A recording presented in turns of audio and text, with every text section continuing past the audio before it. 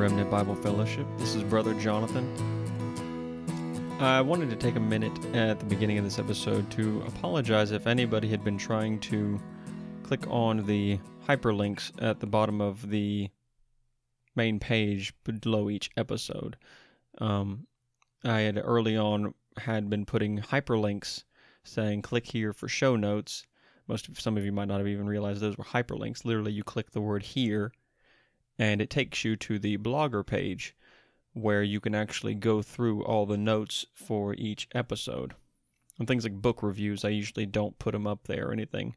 But I had checked earlier, and for some reason, whether by, shame to say, maybe my negligence of double checking, about 17 of them were either not working or not visible. So I will be fixing those this week. So some of you might not have even been aware that I do post all the notes for everything. So it has all the verses, all the references and everything, even citations at times. And so those should be fixed sometime this week. Probably won't take me too long. But also just making a plug also that sometimes the quickest way for somebody to request a topic or to give me a question for another episode to do is either putting something on the Facebook page. So www.facebook.com/RB Fellowship. That's the letters RB Fellowship. And you can go there and just ask me a question. You can even send me an email from that page too. And the email, which is at the end of every episode, is Brother John, Jon, at remnantbiblefellowship.com. So just making a plug for those things because some people might have had problems accessing the notes, and other people might not have even been aware that we had a Facebook page, or that there is the email at the end of every episode, because you have to get through all the way through each episode, and then after, my friend Jeff, the guy who talks at the end with Holbrook New Media, he's another podcaster. He's kind of my tech guy. Any problems that I have, I go to him. So just making a plug there for you, Jeff. But some people might not have been aware that we had those means, and Facebook might be a quicker and easier way to give a request for an episode too. But in this episode, also mentioning not everything that we're going to be talking about in this topic of truth is going to be covered in this episode. Probably going to be doing another episode based upon the list of references that I'm going to give at the beginning, which is quite lengthy. Some things that we can glean from all these references to truth in the Bible and what's to be done with it and the implications of it. So not everything is going to be covered in this episode, and I really don't know how well this episode is going to flow. Just there was a lot of things that I wanted to cover, some things I've talked about before, but some things that I'm just now putting out there. So, but in this episode, talking about what I believe is one of the most important things necessary for Christian growth. And I say necessary because what we're talking about is pleading for truth. That is seeking truth. And we'll have a better understanding of that as we go through this episode of what that means. If you want a really quick synopsis, kind of, the last question that I did a 15-minute answer on covers a lot of it. And also the Bible versions episode, I think it's part 2, the nature of translation, kind of addresses some of the same ideas in truth and these sorts of things. But here specifically, we're going over it in detail. And Lord willing, next episode also. So before we even get into anything, I'd like to go through just a list, not even an entire list, of all the things that the scriptures say and tell us regarding truth, things that we are to do with truth, things that are to be done with truth, and those sorts of things. And so just listen to this list, and it is lengthy. And again, if you want all these references, just go to the show notes whenever they're put up, and it should say something like, click here for show notes, and it will take you to the place where you can just literally read all these things if you want to copy and print them out and all sorts of things like that. Just go ahead and go there. So I'm just going to read all these things because it's so lengthy, I really am not going to read all the verse references. So the Bible tells us we serve God in truth with all of our heart and with all our soul. We are to walk before God in truth. We're told to speak the truth in our hearts. We are told to be led in God's truth. We are told to declare truth. We are told that we are to be preserved by truth. We are told to desire truth in our inward parts. We're told God's truth is our shield and buckler. We're told that we will be judged by God's truth. We are told that we must choose the way of truth. God's not going to force it on you. You have to choose the way of truth. We are told to call upon God in truth. We are told that it is by mercy and truth iniquity is purged. We are to plead for truth. Truth is to be sought. We ought to be valiant for the truth, we're told. It is to be understood. It is to be loved. We must do the truth.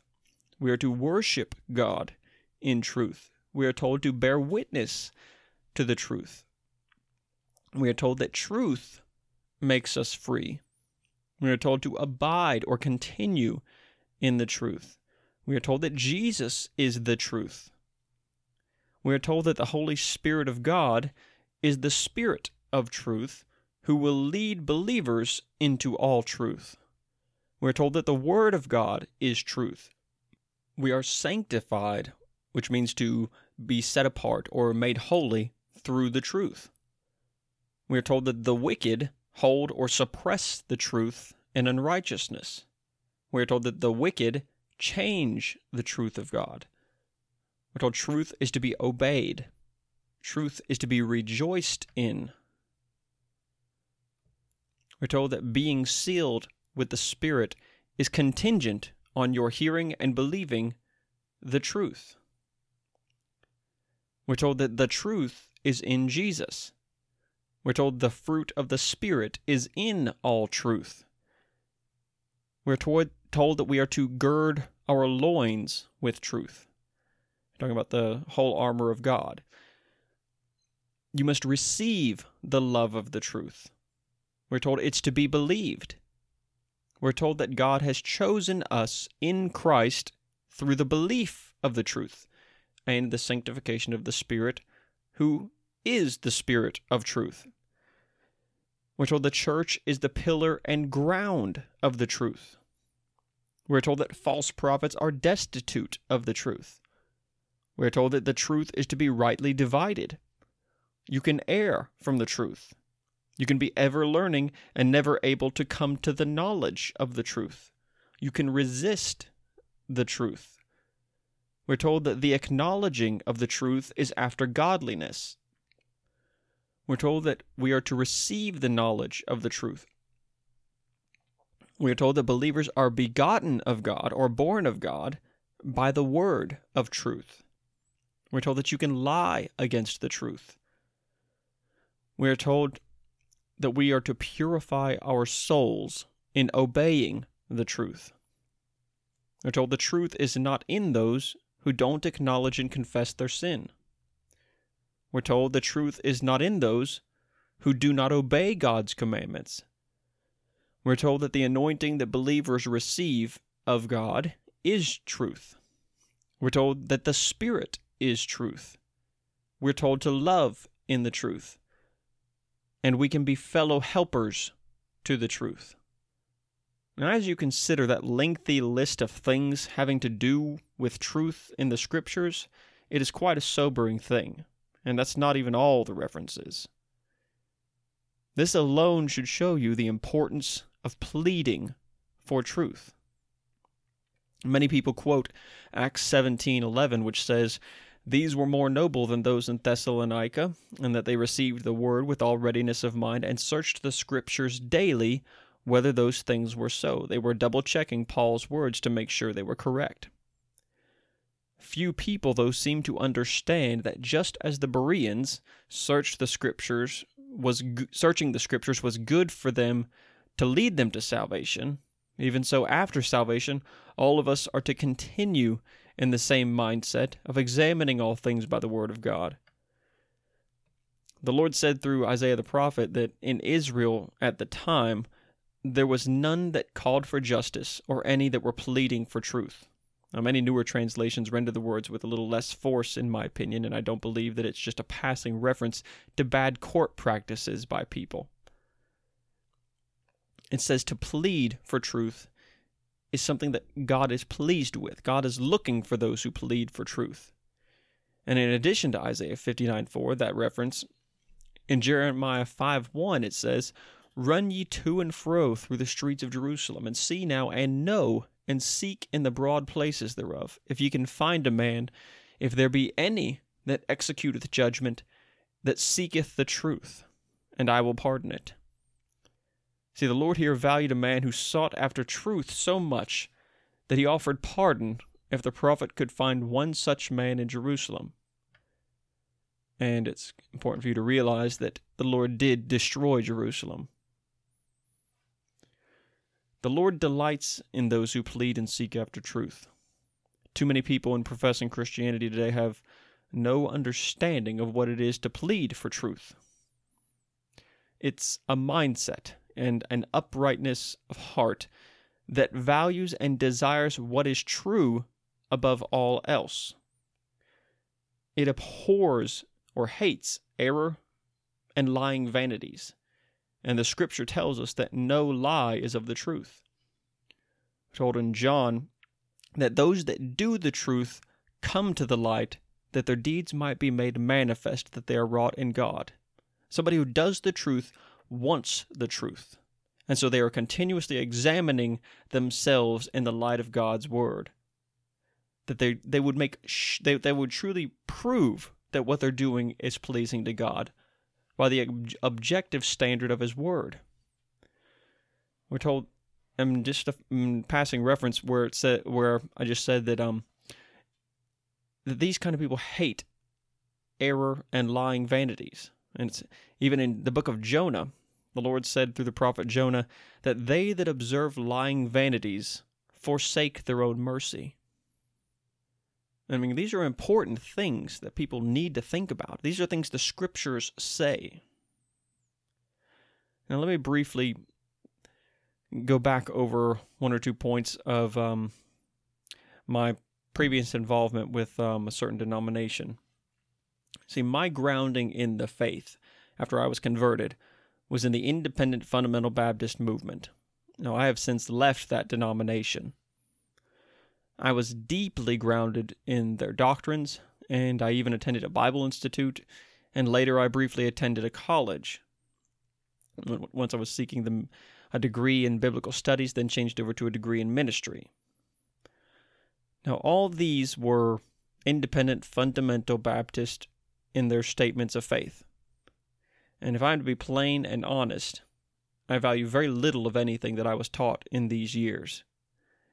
One thing I do, though, I was taught that the scriptures were the only valid authority for a Christian, and that was my groundwork. And though many groups profess the same thing, in practice they deny it. Every other supposed authority, pastor, preacher, teacher, group, whatever, derives their delegated authority only as far as they are in agreement with the true authority of God's Word. Everything, person, preacher, doctrine, practice, desire, etc., is to be examined by the authority of God's Word. And if it isn't being examined by God's Word, then it has replaced God's Word with itself. Now, the entire time I was in the Independent Fundamental Baptist movement, I was continually praying for God to teach me His truth. I wanted whatever God's truth was. The problem was that in my mind, I esteemed fundamentalist doctrine to be synonymous with the truth. You see, whatever you hold to be your ultimate standard of truth is what you examine all other things by. And that's why many people say, at least in their hearts or in the back of their minds, well, I know that isn't true because it doesn't line up with what I've been taught. Well, we know this is true, so this passage can't be saying that. And that thought takes many different forms. The proper biblical standard of truth and therefore the proper biblical mindset, is that God is true and His Word is true. God cannot even conceive of a lie, we're told in Titus 1:2.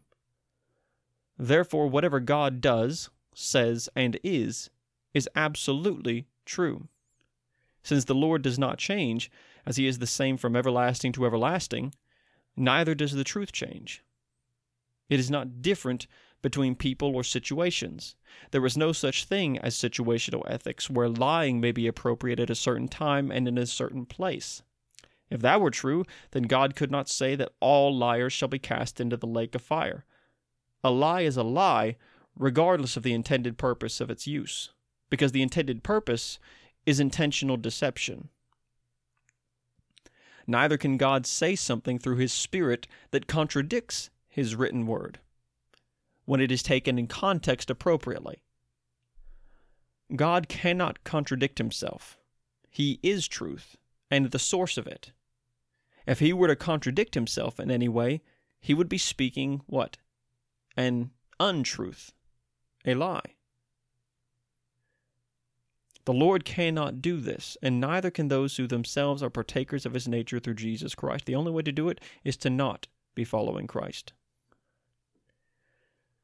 Now, back to my background, but after X number of years in this movement, the Independent Fundamental Baptists, through a series of events, I was provoked to go back and examine my doctrine. Not because I believed I was wrong, but because I saw that I had been unwilling to be corrected. Independent Fundamental Baptist doctrine had been esteemed in my mind to be synonymous with truth and right doctrine, so therefore it had never been examined by me. It had been received. And I saw the error in this and settled in my mind that though I believed I was correct in my doctrine, I wanted to strictly go through the Scriptures without presupposing anything and come to an understanding of biblical doctrine. What could possibly go wrong with prayer, a willing mind for God's instruction, and the study of the Scriptures? What followed, very quickly I might add, was a very difficult correction. I consistently started seeing fallacies in my reasoning, errors of plain interpretation, errors of grammatical interpretation. Things had been assumed as true that had never been proven, and conclusions I had assumed to be true that did not follow the reasons that had been given to support those things. And after a certain doctrinal question in particular, I was so grieved that I almost couldn't stop crying for 3 days. I would just go to work, and as soon as I would walk in, I would just start crying. People could see it on my face, and they would pull me aside and say, "What's wrong with you?" I was so unsettled in my mind and spirit towards the Lord because I realized that I had taught and preached before to people these things in Jesus' name. I had put words, doctrines, and teachings into God's mouth that He neither said nor intended. And these things were so clearly not taught in the Scriptures that the only mind that could receive them was either unconverted or unconcerned with the truth. And that's a dangerous place to be. I had been unconcerned enough with truth to examine these things. I just received what I was taught. I had not been willing to be corrected, and so therefore I never was. Now in John 14, we read, "If ye love me, keep my commandments.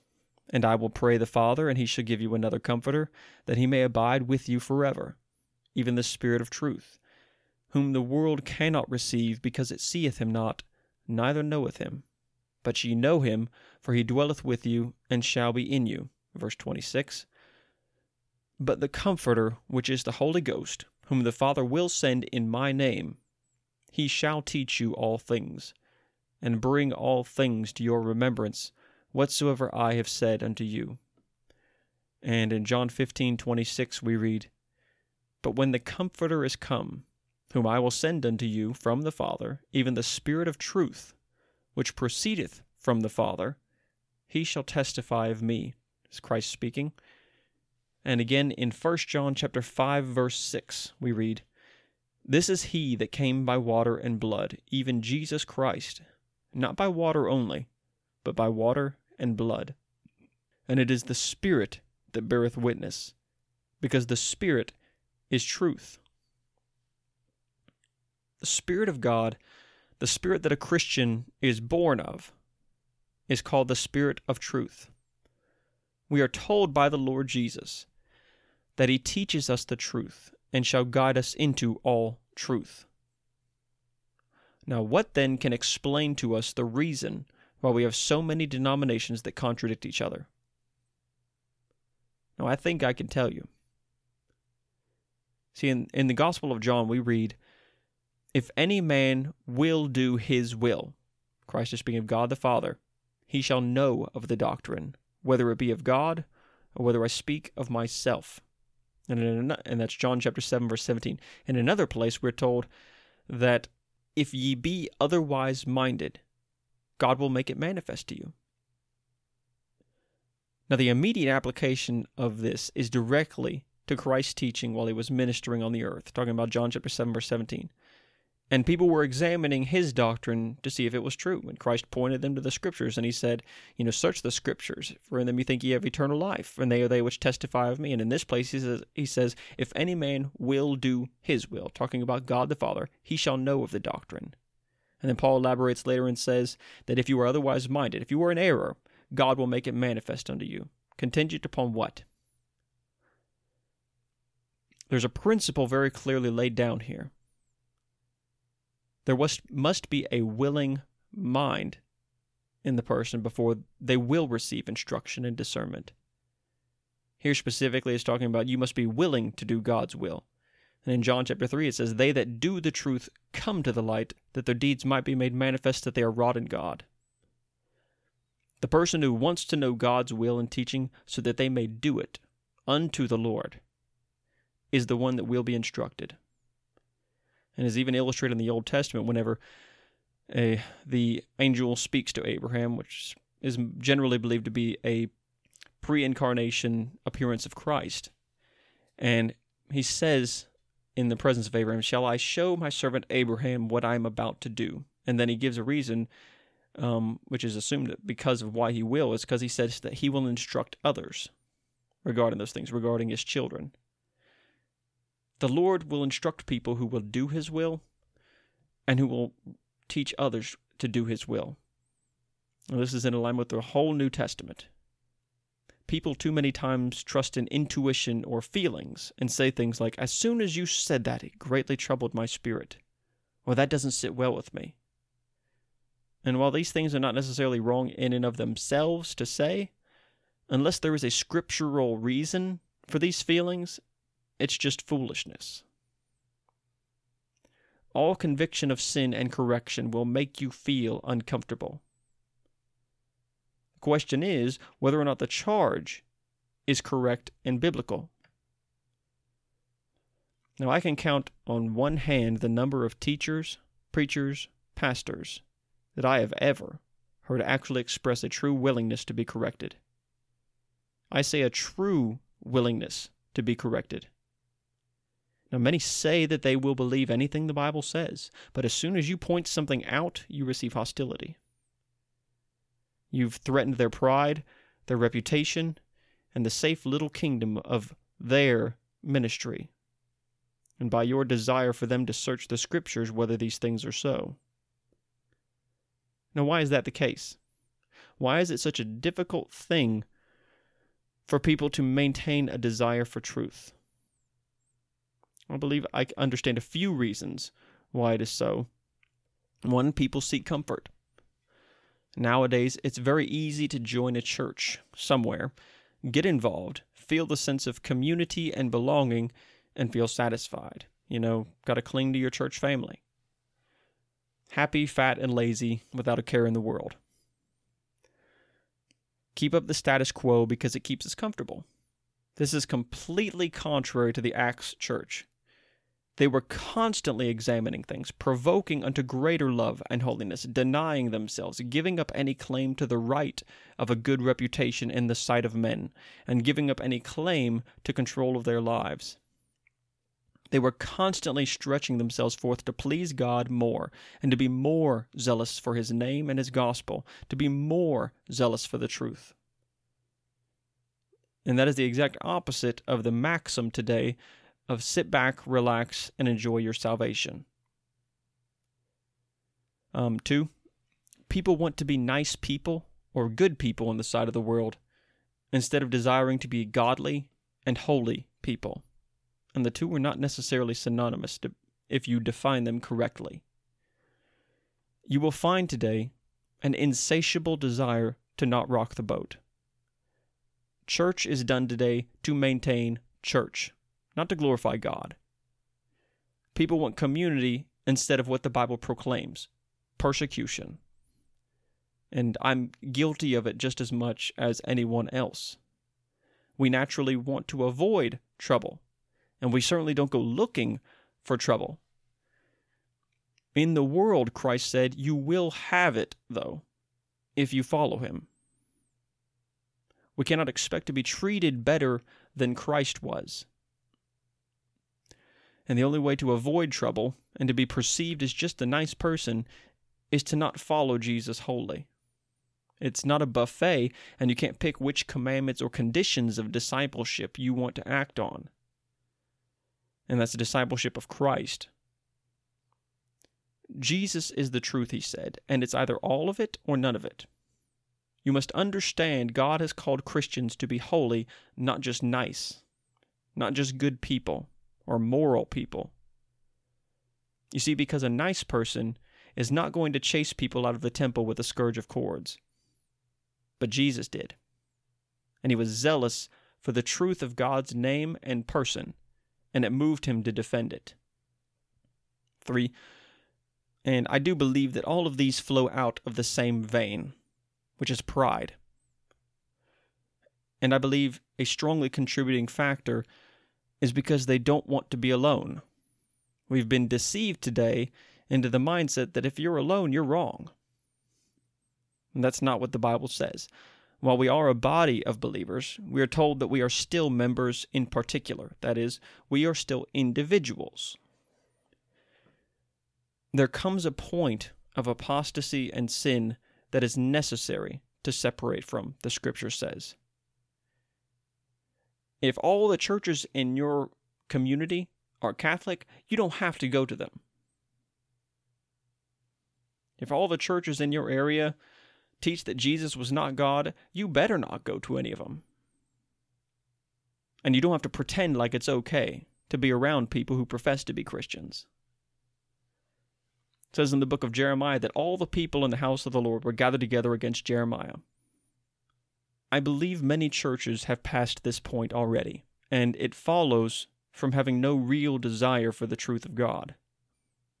Many ministers are unwilling to examine things that they might have taught for 25 years. And that's because they've exalted their ministry above God's word, and really above God Himself. Just as the Lord said would happen, where men would be more desirous to please men than God. They would seek the delight and pleasure of men and esteem of men than the esteem and delight that comes from God. And that's why I have so much respect whenever I hear of the boldness for the ones who do receive correction. See, that's a man and ministry that is founded truly in delighting in God. And that's a man who is walking in the Spirit of truth. Now, someone might think that since they've been converted, they've turned from sin to follow Christ, that they have no need to seek for truth anymore. Well, God will tell me if I'm wrong, because if I be otherwise minded, He shall make it known unto me. Well, all things being equal, that would be true. But those who say such things assume one thing, that they're listening.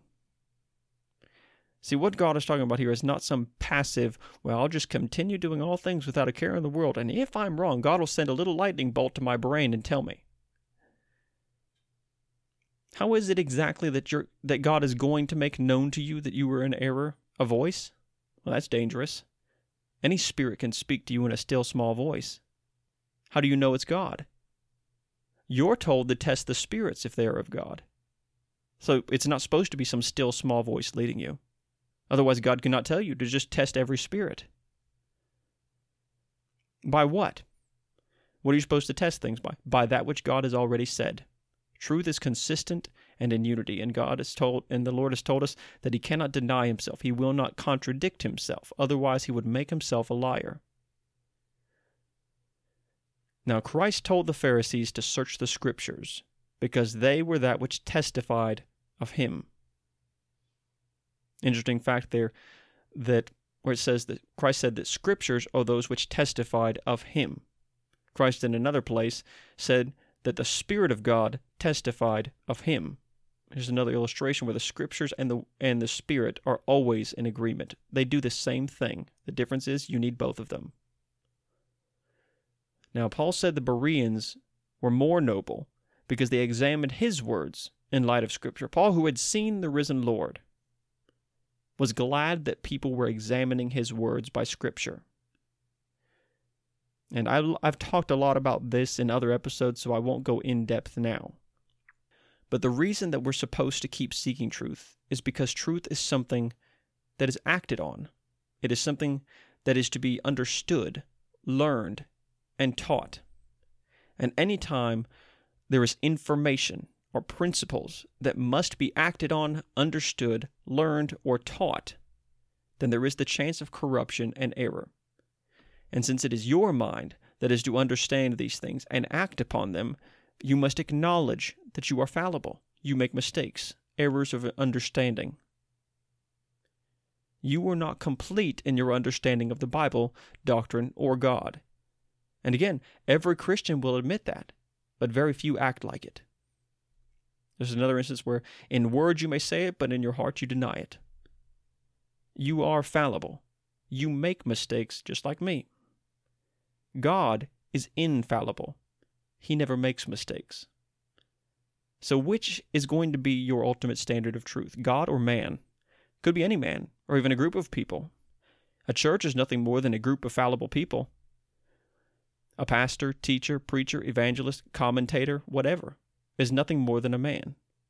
And man at his best state is altogether vanity, the Scripture says. That's why every one of these people, or groups of people, are to be examined by that which is infallible.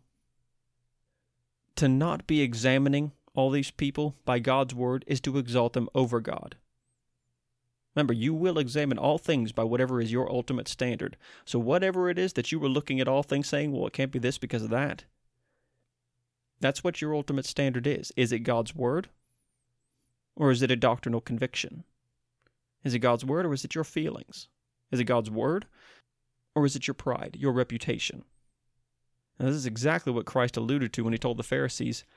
He said, "But in vain they do worship me, teaching for doctrines the commandments of men." Matthew 15:9. This is exactly what we do in churches nowadays. People don't search the Scriptures to see if what their pastor or church doctrines are what the Bible actually says. We're taught to be immovable stones for our church or denomination, and that's wrong. We are to be immovable servants of Christ, and those two things are not synonymous. Now, I really challenge you to examine your thought processes when you read the Scriptures, study them, or listen to your favorite teacher or minister. Are you really testing them? Or is it that you are just receiving what they're saying? Now, at this point, I'll address a very common argument that comes up. People often say, but the Bible can be interpreted any number of ways. There's 1,000 interpretations of those things. And that's true. Any written document can be interpreted any number of ways. This kind of philosophy is called deconstructionism. And I'll tell you right now, it's ridiculous. Someone who actually holds to deconstructionism is someone who really just doesn't want to be morally bound by anything, especially not God. I mean, this is a self-refuting viewpoint. In essence, it says that It's just as much a fallacy for somebody to say, well, the Bible has any number of interpretations. Nobody can really understand it. As much as to say that a single sentence that you say can have any number of interpretations. Why? What's the difference? It's a statement. The Bible is a list of statements. That's all that it is. All things written down in language are just statements. So think about that. What's the difference? There isn't one. Let's say you came to me and you said, "Hi, my name's Matthew." And I looked at you and said, "Hi, Stacy." You say, "No, my name's Matthew." I was like, "No, you couldn't really mean that. How I interpreted what you said was your name's Stacy." And you can say, "No, I mean, I'm the one who said it. I know what it says." And say, "I said my name is Matthew." It's like, I know that's what you said, but nobody can understand everything. I can interpret that any way that I want. This is just another philosophy that even those who actually do it and believe it, or at least advocate it, do not actually live consistent with it. Such as, there's books written on deconstructionism. Now I want you to just think about that. A book written for people to buy, read, and understand, and follow, based upon the premise that you can't really understand absolutely what other people say. You see the contradiction there. Regarding this viewpoint, Dr. Jason Lisle says in his good book, Understanding Genesis, he says, "A given text has an unlimited number of potential interpretations, but it has only one meaning. Thus, it is reasonable for us to define the term correct interpretation as the interpretation that matches the meaning of a text, the one that is faithful to the author's intention. All other interpretations will be faulty. That is, they are not true to what the passage means. Since communication involves the transmission of an idea, and since communication is only achieved when the recipient understands the meaning, it follows that only a correct interpretation of a text accomplishes genuine communication. Anything else is merely introspection."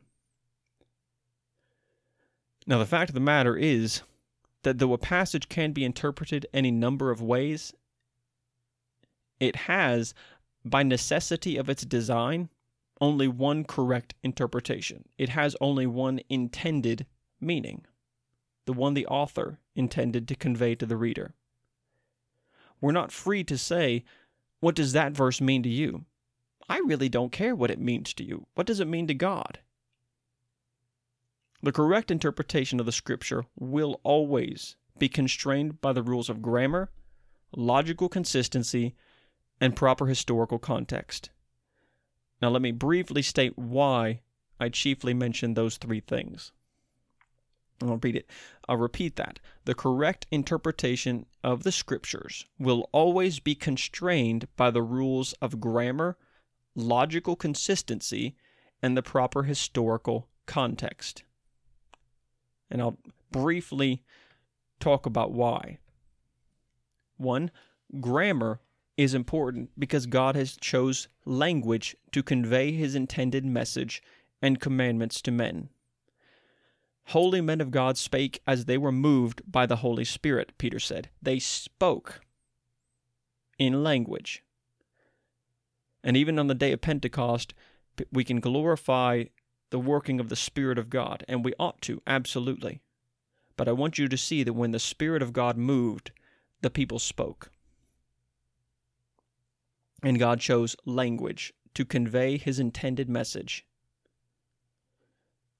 Now, since it is then God the Spirit speaking through men, and when regarding the Scriptures, directing what they had written, grammar would then be expected to be followed accurately.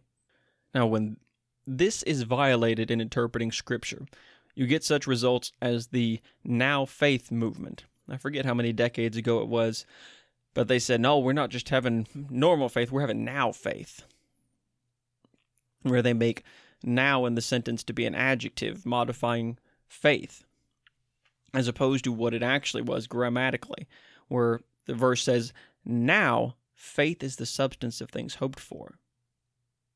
I don't think anybody who actually reads that verse ever has any problem understanding that. But it's just another instance where somebody builds an entire doctrine, and in that case, a movement, based upon one false interpretation that could have been cleared up if the person just studied a little bit of grammar. 2, logic is important because God does not make any errors in reasoning. All true wisdom and understanding come from Him.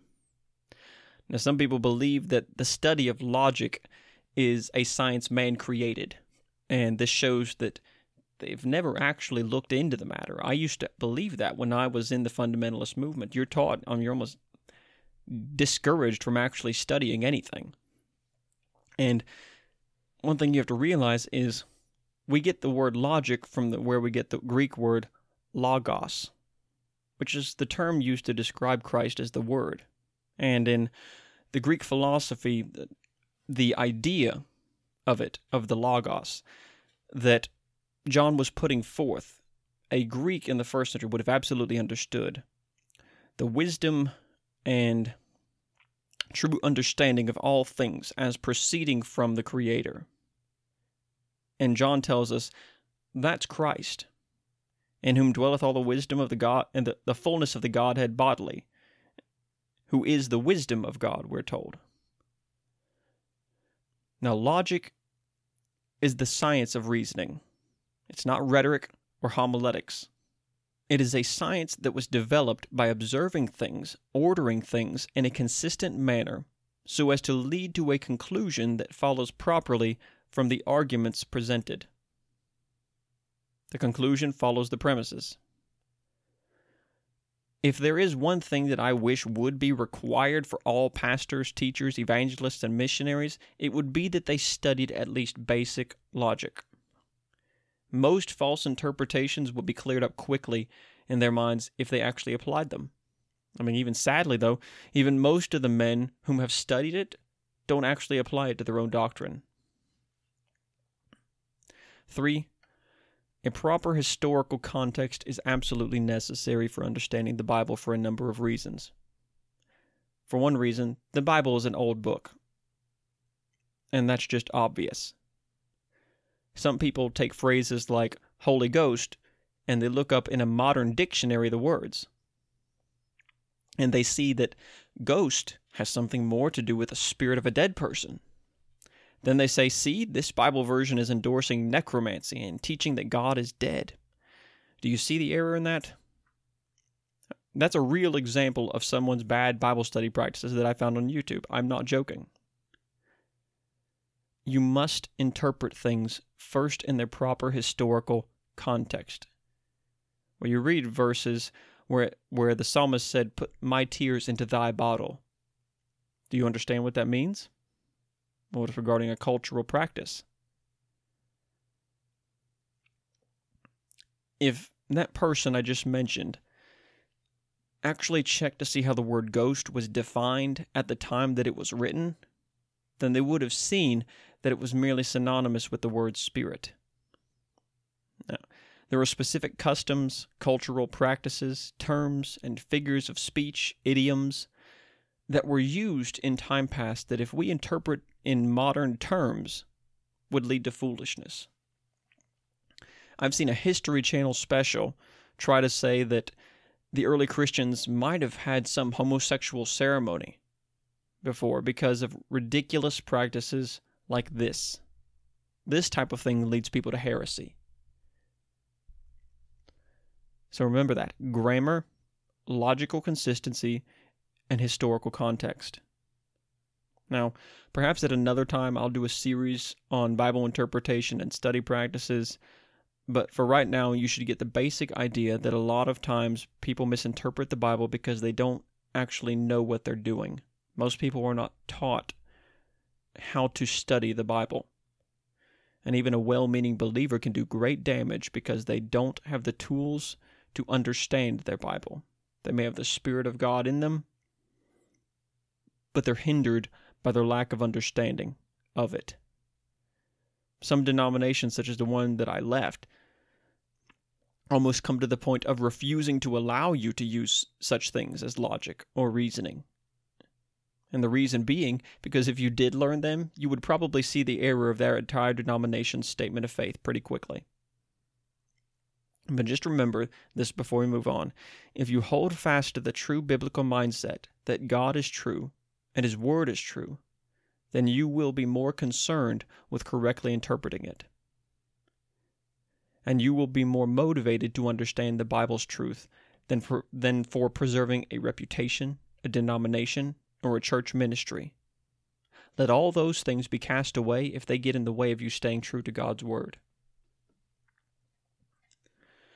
One last thing. Unfortunately, I can't spend endless time going into these things right now, constrained by episode. But I would like to point out one very important verse, and some others with it, I guess, clearly before wrapping things up. Proverbs 18:13 says,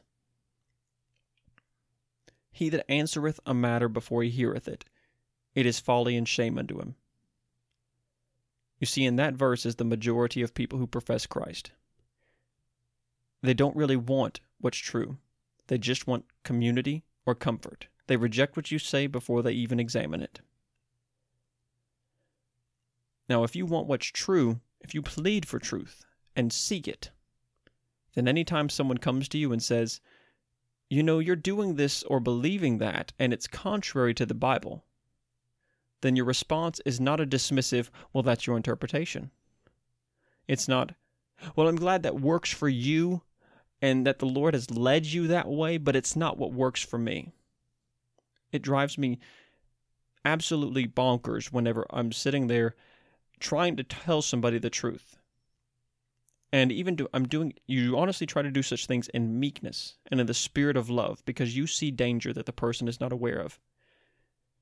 And I've had somebody say, well, if the Lord's leading you that way, that's good for you.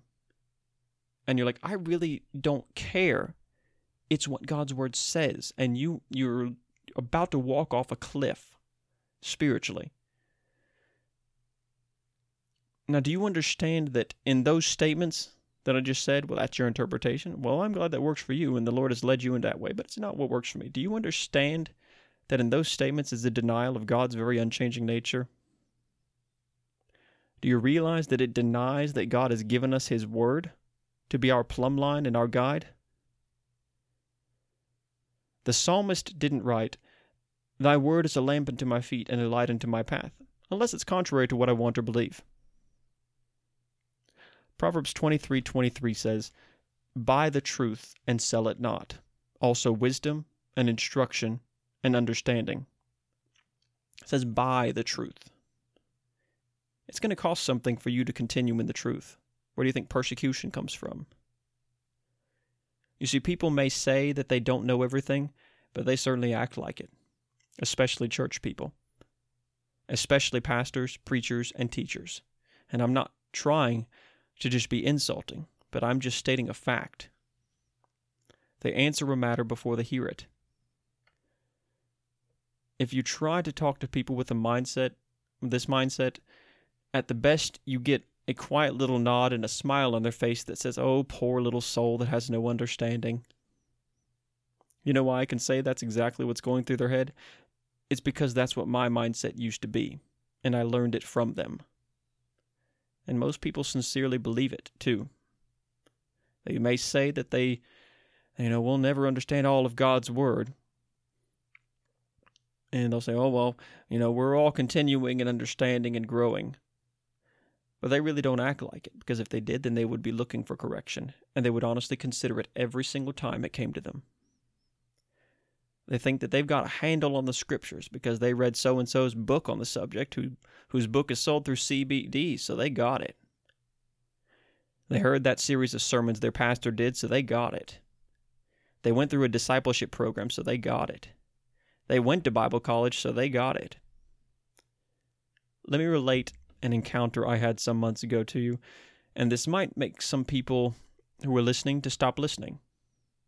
And before I relate it to you, let me tell you that the proper response to a challenge of your doctrinal beliefs is not, well, he's wrong. It's, Why does he believe that? And is he right? But some months ago, I was at work. I work in a big postal facility. A certain older fellow who had been through 4 years of Bible college of the denomination that I had left was working next to me. And now I had intentionally been trying to avoid certain subjects because I don't go looking for an argument usually. This fellow was a very nice guy. I'm not saying that the guy is someone you can't get along with. He's an entertaining person to be around. He asked me the one question that I did not want to have a conversation about. He saw that I carried my Bible around, and he ascertained that I was someone who desired to study and understand things. So he naturally would ask what I thought about this or that. He just never got a normal churchgoer response from me. But the question that he asked me was, do you believe in eternal security? What then ensued was 45 minutes of me trying to do my work while this fellow grilled me with arguments and reasons why it was true. What he was unaware of was the fact that I had once believed the doctrine much deeper than him, and had been taught it better than him. And I had, at this point that he asked me, spent about 4 years studying out the issues from beginning to end, and had quite simply reduced the arguments and supposed supports for the doctrine to nothing. He would give me a small lecture or reason, and I would refute it with a verse and of Scripture and a single sentence. So then he would go to another small lecture and reason, and I would do the same.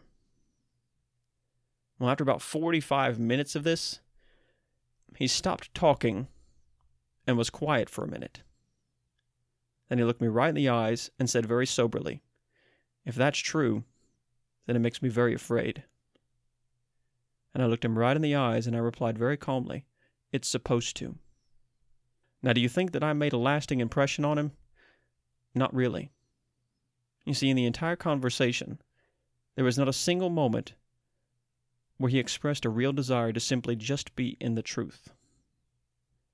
And what I have found is that most people who are backed into a corner by the Scriptures, and they come to the point where they don't have any more reasons to give, they simply just keep believing what they want anyways. Now, can I ask you a question? Are you listening to what I'm saying and turning it over in your mind? Or are you stuck thinking he's wrong about eternal security being unbiblical? Are you seeking truth or just what keeps you comfortable? And before I end this episode, let me point out something from the Scriptures regarding truth. I went over the passages in John 14 and 15 earlier, where the Spirit of God is called by Jesus Christ the Spirit of truth, who will lead believers into all truth. Now, if the Spirit of God is the Spirit of truth, who teaches believers the truth, leads us into all truth, and as John said in 1 John 5:6, he is truth, what do you think happens when you refuse to be corrected? Consider these verses. "And grieve not the Holy Spirit of God, whereby ye are sealed unto the day of redemption." Ephesians 4:30. See, most people pay attention to only part of this verse.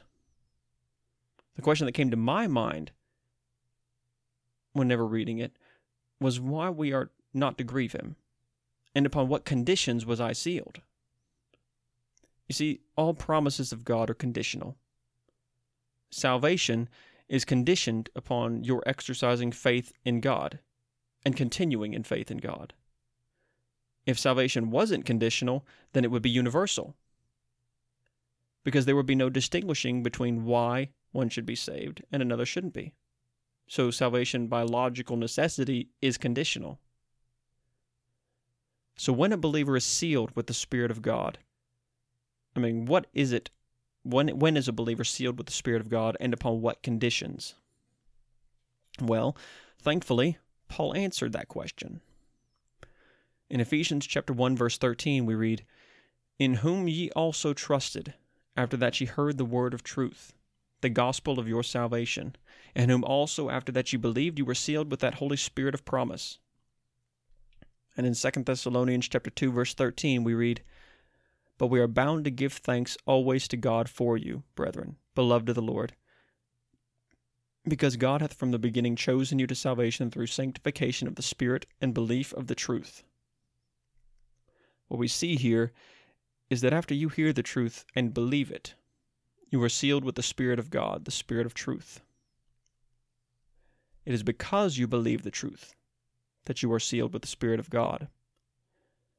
Now, some people try to say that it is just the gospel that is being referenced ultimately.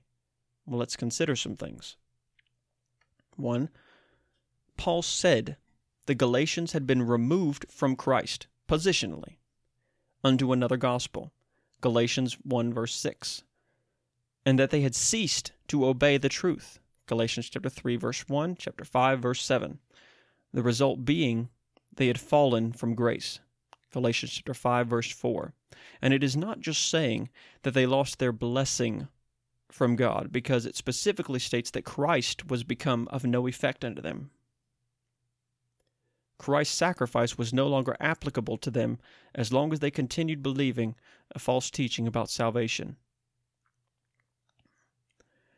And in 2 Timothy 2:18, Paul said, "Who concerning the truth have erred, saying that the resurrection is past already, and overthrow the faith of some."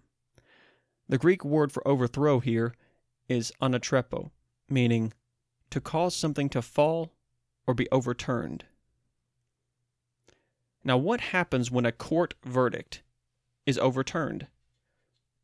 It's reversed and it's undone. Now, did you know that the term justification is a legal term?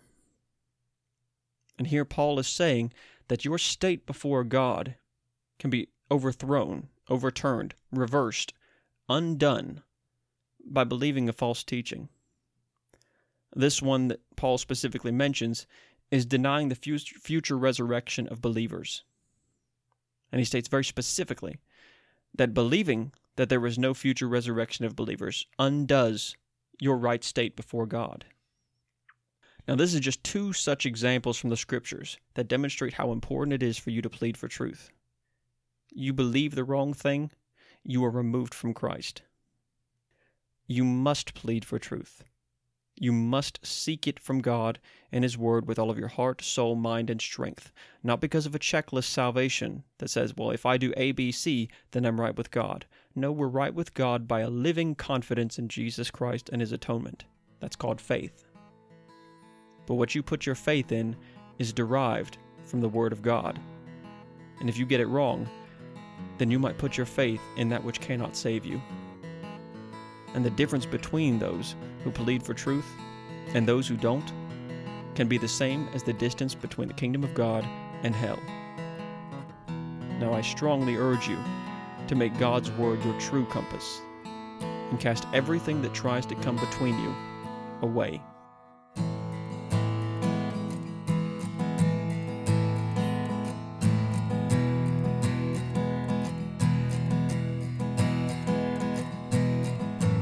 Thank you for listening to Remnant Bible Fellowship. We do hope and pray that you would commit your life to Christ and continue in Him. We desire to see people seeking Jesus Christ and coming to know Him personally. If you have questions about salvation, the Bible, or your own walk with Christ, please contact Brother Jonathan by email. Brother John, that's Jon, at remnantbiblefellowship.com. That's Brother John at remnantbiblefellowship.com.